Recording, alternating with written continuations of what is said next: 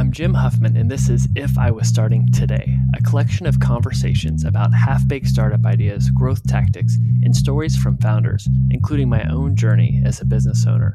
All of the content is centered around one question: what would you do if you were starting today?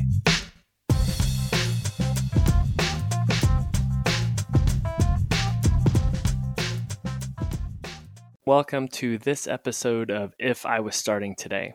Today, I'm going to give you 8 tips for anyone that was starting an agency. Essentially, things I wish I would have known if I was starting today. Now, let me give you some background. I have an agency. It's called GrowthHit.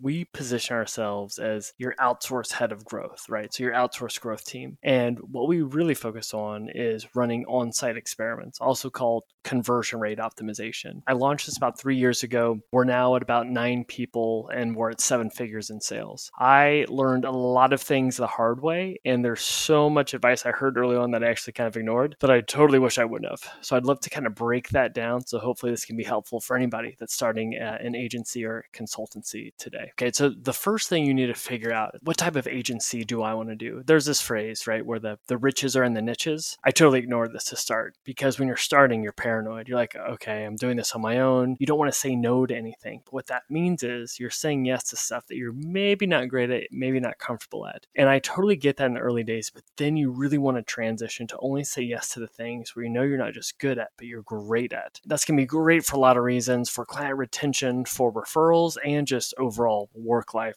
satisfaction. So what are your options when you're looking to niche down, right? So first, you could niche down by industry. You could just focus on a specific segment or industry. So it's like, we only do pay-per-click ads for the hotel industry, right? Another way to niche down is by the stage of growth or of the company life cycle. So you could just work on Kickstarter launch campaigns. You could just work with startups that raise around a seed funding and are looking to hit product market fit. And then the third thing you could do is you can niche down by your actual skill set. So you only do TikTok ads, or you only do email automation for software as a service companies. And the reason why it's good to niche down is, and we'll get into this, but it allows you to really become best in class at that one thing, to become premium and ideally get your rates up. Okay, so the next thing I want to hit on is you're getting into an agency or consultancy. There's a lot of competition out there. How do you shortcut your competitor's experience to all of a sudden be at the top and to be a thought leader in the space? So I have something that I did that I think is not talked about enough. So first, let's look at the idea of what are some emerging trends or needs that companies have. Another way to think about it is innovative companies or big brands, what are some roles that are hiring for that are pretty new in the sales or marketing or tech category? So for one example is data scientists over the past few years have become an essential role. That could be something you go all in on. Another thing is for B2B companies, the idea of account-based marketing is something that you could own. So why is this important to pick an emerging trend?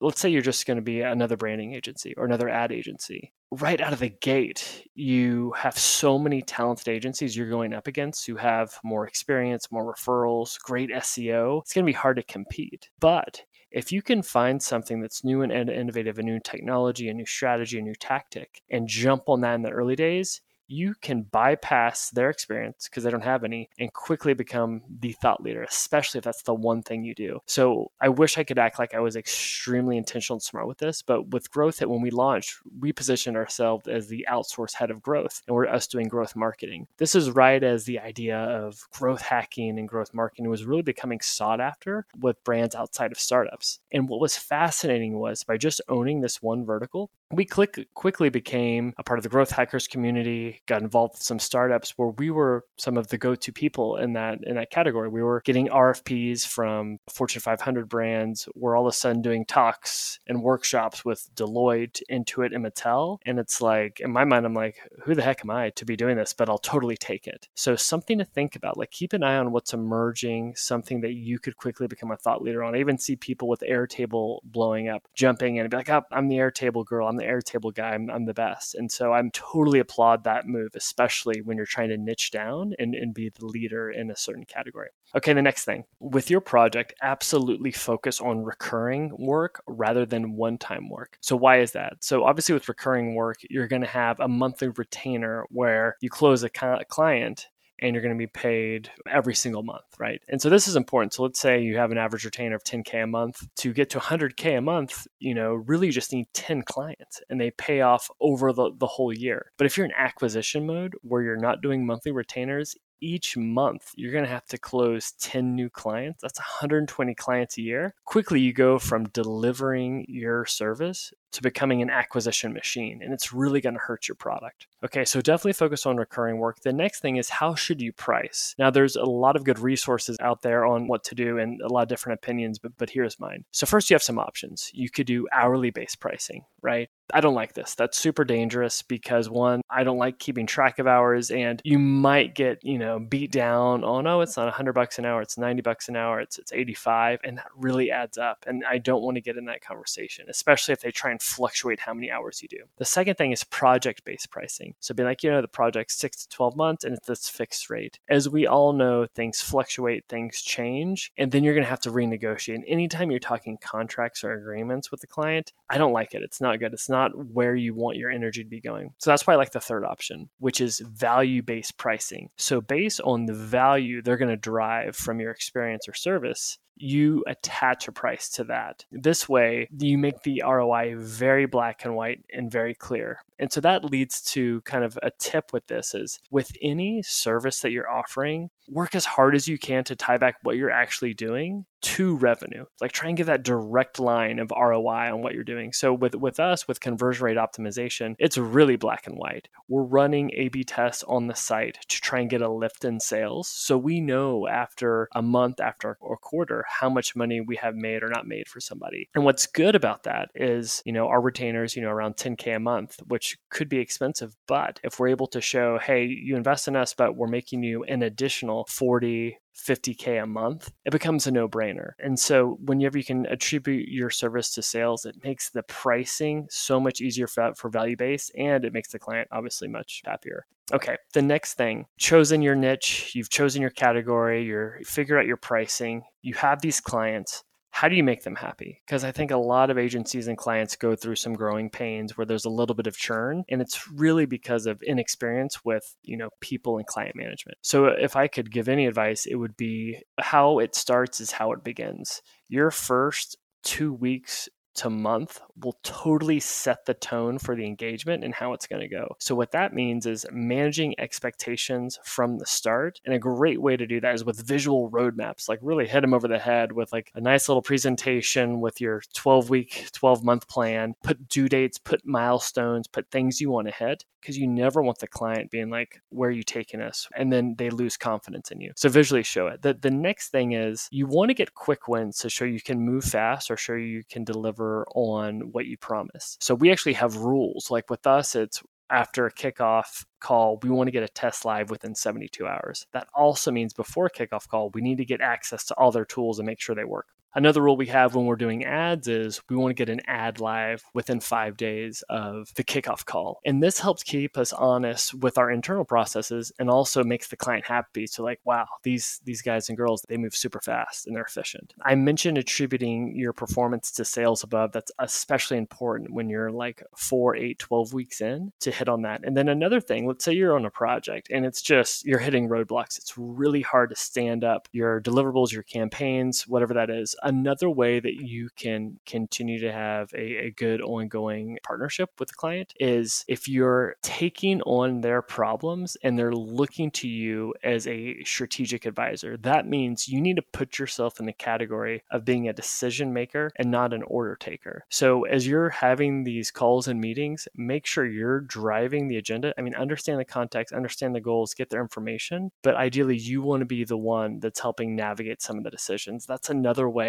to ensure kind of like a good engagement, is when they look to you as that in that advisor role. And obviously that comes with a little bit more experience. Okay. So you've got your onboarding rolling, everyone's happy, things are sailing. How do you keep your team happy? Because client work can be quite stressful. There's constantly fires. What do you do? So it took me a while to do this, and I'm not the best of it until our COO came on and just, took this to the next level. But it's creating SOPs. And you probably just fell asleep as I talked about that. And that's standard operating procedures. And what that means is you want to get away from doing custom work as much as possible. And anytime you're doing repeat work, how can you document that and optimize it so you can do it and you can train other people to do it? So that's huge. The other thing is, as you find yourself doing repeat tasks, how can you batch things together, especially if you're working on 4 different clients and you're writing landing page copy or you're creating ads, whatever that is. How can you batch the work to try and get ahead? Because we try and get 2 weeks ahead on every client, which is huge. So we could maybe even go on a vacation, go to Maui and have a Mai Tai or something. Also, it allows you, when things get delayed, you have another deliverable or something to slot in. And then the final point on this is invest in a project management software. We are huge fans of Asana. I run my life through it. I think I run my marriage through it, but it's a complete game changer to allow us to run a remote agency. Trello is fantastic as well. Okay, so you're managing your team. I want to talk about acquisition strategies. Okay, you're starting today. You've picked your niche. You've got a few clients. How do you grow this thing? How do you find new clients? Well, the first thing is going back to that point of being a decision maker and not an order taker. Launch your agency on the back of thought leadership content. That could be publishing a book, an ebook, you could do an online course, or you could launch a podcast, or you could do YouTube videos. Anything that gets you out there. So when people are first introduced to you, you're talking about what you know best. The second thing is really balance scalable and non-scalable tactics, because they also impact your short-term close rate and your long-term close rate. So some of the short-term tactics you can do is like quickly spin up Google Ads for your niche. You can start doing webinars yourself or with partners, or even do cold email outreach, which can be super annoying, but when we do it, we basically offer to do free work and a free audit to prove our value. If I wanted to close clients right away, I'd be doing those 3 things. The other thing is think of long-term tactics. How can you plant seeds? So in 6 to 12 months, you're going to be really happy that leads start to come in. So for us, that's investing in content and doing courses and writing books. It's also investing in, SEO-driven content marketing around our category, and even in partnerships. We've had some partnerships that really took a while to get traction, but ended up paying off in dividends. The other thing is, if you're starting today and you're just trying to close clients, I wouldn't even put a price on what you do. I would just do free work. This is actually how I got started, where I was able to partner with some startup accelerators and early startups. And I was like, hey, I'm just trying to build up a portfolio. I'd love to do some free work. And what's cool is when you're doing free work, they see this as a huge bonus. And if you're actually good at it, whenever you say you're going to stop, they'll actually be willing to pay for it. So that's something that a lot of people don't do, but I recommend. However, I would only do it if you see some ROI for you out of it. That means, can you get a really good case study? Would they be willing to be a referral, or would they turn into a paid client down the road? Another thing is, how can you get involved in communities that are home to your ideal persona or your ideal client? So for me, it was, partnering with VC firms, with accelerators like WeWork Labs and Techstars, and teaching at various meetup organizations in New York and then in Seattle when I moved out here. And that was really good just for trying to build up a name so you even exist, right? Okay, so that's on the marketing side, but obviously we now have the sales component. You've got these leads coming in from all your brilliant strategies, right? How do you manage them? Because for a while I was drowning in emails in my inbox. Zero was not even close to an option. But there are some really cool tools that can allow you to become a one-man or woman optimized sales team. And so I'm a huge fan of these automation tools. So I now no longer manually respond to any inbound leads. I have a whole process in place that qualifies them, puts them into the CRM, and schedules qualified calls for me. And so I've done that with a hybrid of collecting leads on Typeform, asking a series of questions that can qualify people based on traffic and budget. It then goes into our CRM, which is Pipedrive, and that then will send out an email with my Calendly to schedule a time. And then I also use Superhuman to manage my inbox. It's definitely been pretty efficient. There's a lot of cool tools out there as well. I haven't used Hey as much, but something to check out. Okay. So the last thing I want to hit on if I was starting an agency is I think there's an expiration on agency life and running it. And the other thing is it's funny. It's like, I'm an agency owner. You're your own boss. It is a complete lie. You are a prisoner to your clients. The more clients you have, the more bosses you have. So how can you fire yourself from the work so you're not working in the business, but working on the business? So I actually hired an executive coach to help me with this, and he's a big fan of frameworks. So there's 3 frameworks that you could use to really build the machine that is an agency that can run without you. And so one is from the book Scaling Up. The second, it's actually within the Scaling Up book, but it's the Rockefeller Habits. And then the third is the book Traction, using their entrepreneurial operating system. And so we're still kind of early days on those, but we're starting to see some benefit from it, and it's been awesome. Okay, so just to recap, if I'm starting an agency today, here are the 10 things I would want to do. And I wish I would have known this a few years ago. So first, niche down. Absolutely. Niches are in the rich, or the riches are in the niches. There we go. Second, write an emerging trend to shortcut your path to being a thought leadership to remove competition. The third is embrace reoccurring work as opposed to project-based work. The fourth, try value-based pricing as opposed to hourly or project-based. Fifth, focus on winning the first 2 weeks or month of engagement with over-delivering and killer onboarding, because it'll set up your partnership for long-term success and increase your lifetime value with that client. Sixth, invest in standard operating procedures, SOPs, to train and onboard your team and to fire yourself from doing the work so you can work at a strategic level. And warning, this is super boring, making SOPs in Google Docs and using Loom, but totally worth it. Just get a big old jug of coffee. 7, embrace growing through scalable and non-scalable tactics, especially in the early days. Don't sweat it if you're doing a lot of hand-to-hand combat and email outreach and free work, because it will pay off. 8th, invest in thought leadership, whether that's, a course, a book, webinars, podcasts, YouTube, because the best way to be introduced to somebody is not when they're Googling, growth marketing agencies and it's going to be competitive, but it's when it's even before that, when it's more top of the funnel and they're trying to answer questions. 9th, embrace automation to become a one-person sales team that allow you to put off hiring a salesperson until it really makes sense financially. And then 5th, leverage frameworks like the Entrepreneur Operating System to eventually fire yourself from doing a lot of the day-to-day so you can actually run a business and not live and die by the latest client Slack or email.